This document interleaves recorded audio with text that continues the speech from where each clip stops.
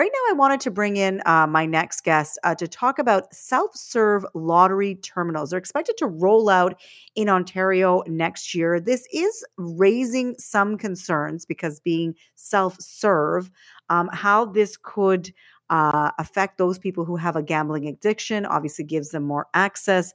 What safeguards are in place for having these self-serve systems, which basically look like vending machines? So you go and you put in your money, you get your lottery ticket. You could be doing it over and over again, and there'd be no one there to say, "Sir, madam, you've been here 10 times already," or anyone that could give you any information about gambling addiction. I wanted to bring in my next guest. He's Andrew Kim, assistant professor at Toronto Metropolitan University and chair of the Canadian Psychological Association's Addiction Center. Thank you sorry, Addiction Psychology section. I apologize for that, Andrew.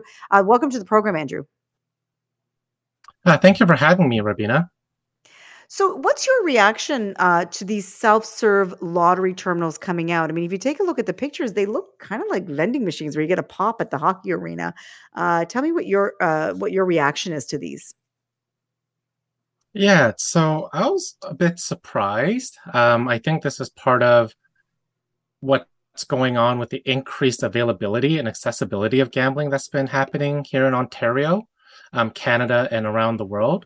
And I think this is just one other example of how accessible gambling is becoming to Ontarian and Canadian adults. And this does raise questions of how these terminals, 1,400 of them at select retail locations, are expected by 2023. How the OLG is going to protect those individuals who may be addicted to gambling. What is your recommendation? How can we protect individuals from not getting for those who suffer from a gambling addiction to not having access to these? Yeah, so one of the things I was really curious about is they mentioned they're going to have safeguards and tailored responsible gambling messaging. I'm curious what that looks like. As you mentioned, these kiosk terminals look like vending machines, Mhm. right? And are they going to be attractive to perhaps teenagers or children or someone who's not of legal age? And they said they would have age verification, but what does that actually look like if there's no one there to check ID? Um, and so I'm really curious as to what the safeguards are.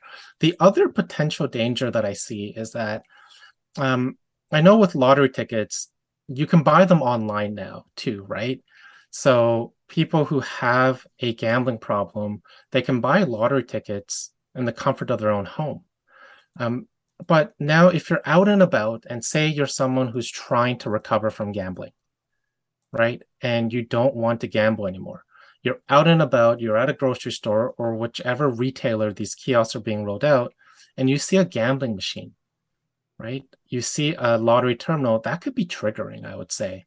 And so I'm just curious as to what the responsible gambling strategies or what the mitigation strategies are for people to protect people who may be vulnerable to the harms of these machines. Yeah, I have a friend who's been very public about his gambling addiction, and we were at a function, and there was a raffle, and he happened to win, and he didn't even really mean to enter the raffle. It was just something that Hmm. happened automatically when you bought your ticket. They enter you into this raffle, so it wasn't clear to him that he was going to be entered into it.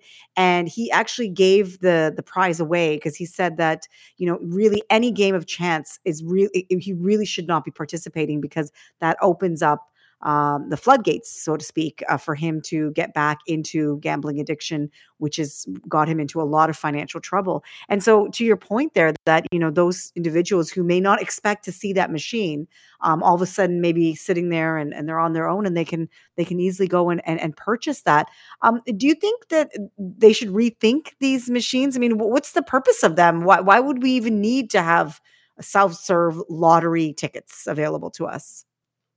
Uh, Convenience, advertisement. I don't know exactly what these vending machines are going to look like, but my guess is they're going to be pretty flashy. They're going to catch your eye, right? And so people who have problems with gambling, they're more drawn to gambling related advertisements. right? Just out and about. And it just, I think, also reminds people that, the next draw might be happening. I imagine it's going to tell you what the next jackpot is.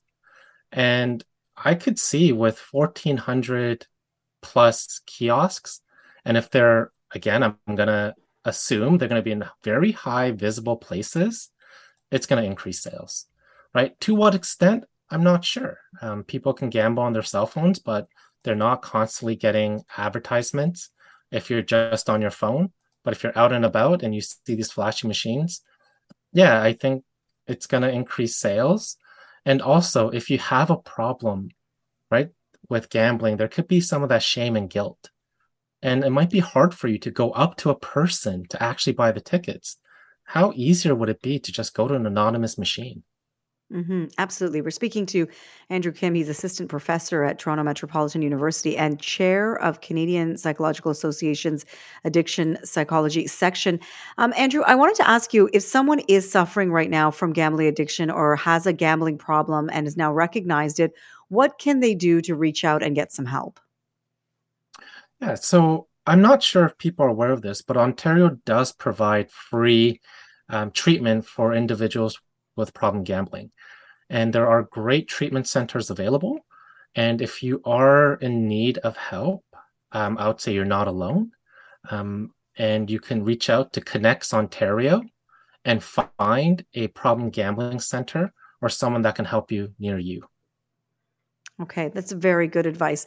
Thank you so much for joining us today, Andrew, on the program, for bringing this story, putting some context around the story of what it could actually mean to those people who are suffering from problem gambling, from gambling addiction, and what we should be looking out for if we do feel that our gambling is becoming problematic and how we can seek that help. Andrew, thank you very much for your time. My pleasure. Thank you so much. That's Andrew Kim. He's assistant professor at Toronto Metropolitan University and chair of the Canadian Psychological Association's addiction psychology section, speaking to us about the OLG rolling out 1,400 self serve lottery terminals where you can get your lottery tickets like you get your bag of chips or a pop when you go watch your kids play hockey or at an arena, which we often see. And I know, as Andrew's pointed out, that my kids get so excited when they see a vending machine, even though that those products are still available at the grocery store. It's just the vending machine and the whole idea of putting money in and seeing it drop and all that is really exciting to them. So that is absolutely a concern because these machines may be placed in areas where young kids can easily get access to them. I'm Rubina Ahmed Haq, and this is On Point.